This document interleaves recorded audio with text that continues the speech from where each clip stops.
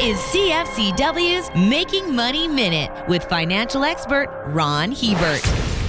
Scientists have warned for decades about the dire consequences our rising population will have on the Earth's environment and financial systems. However, this is one problem that could be on the verge of solving itself. 70 years ago in 1952, the global birth rate was 5.1 babies per thousand women. Today that number has fallen to 2.4 children per thousand women. There are lots of reasons for this, including the high cost of raising children and women getting better educations and having more career opportunities as a result. 2.1 children per thousand is the break-even number where the population neither grows nor shrinks. At 2.4, we're almost there. For more information, listen to our Making Money show hosted by Ron Hebert and Gord Whitehead at letsmakemoney.ca or cfcw.com.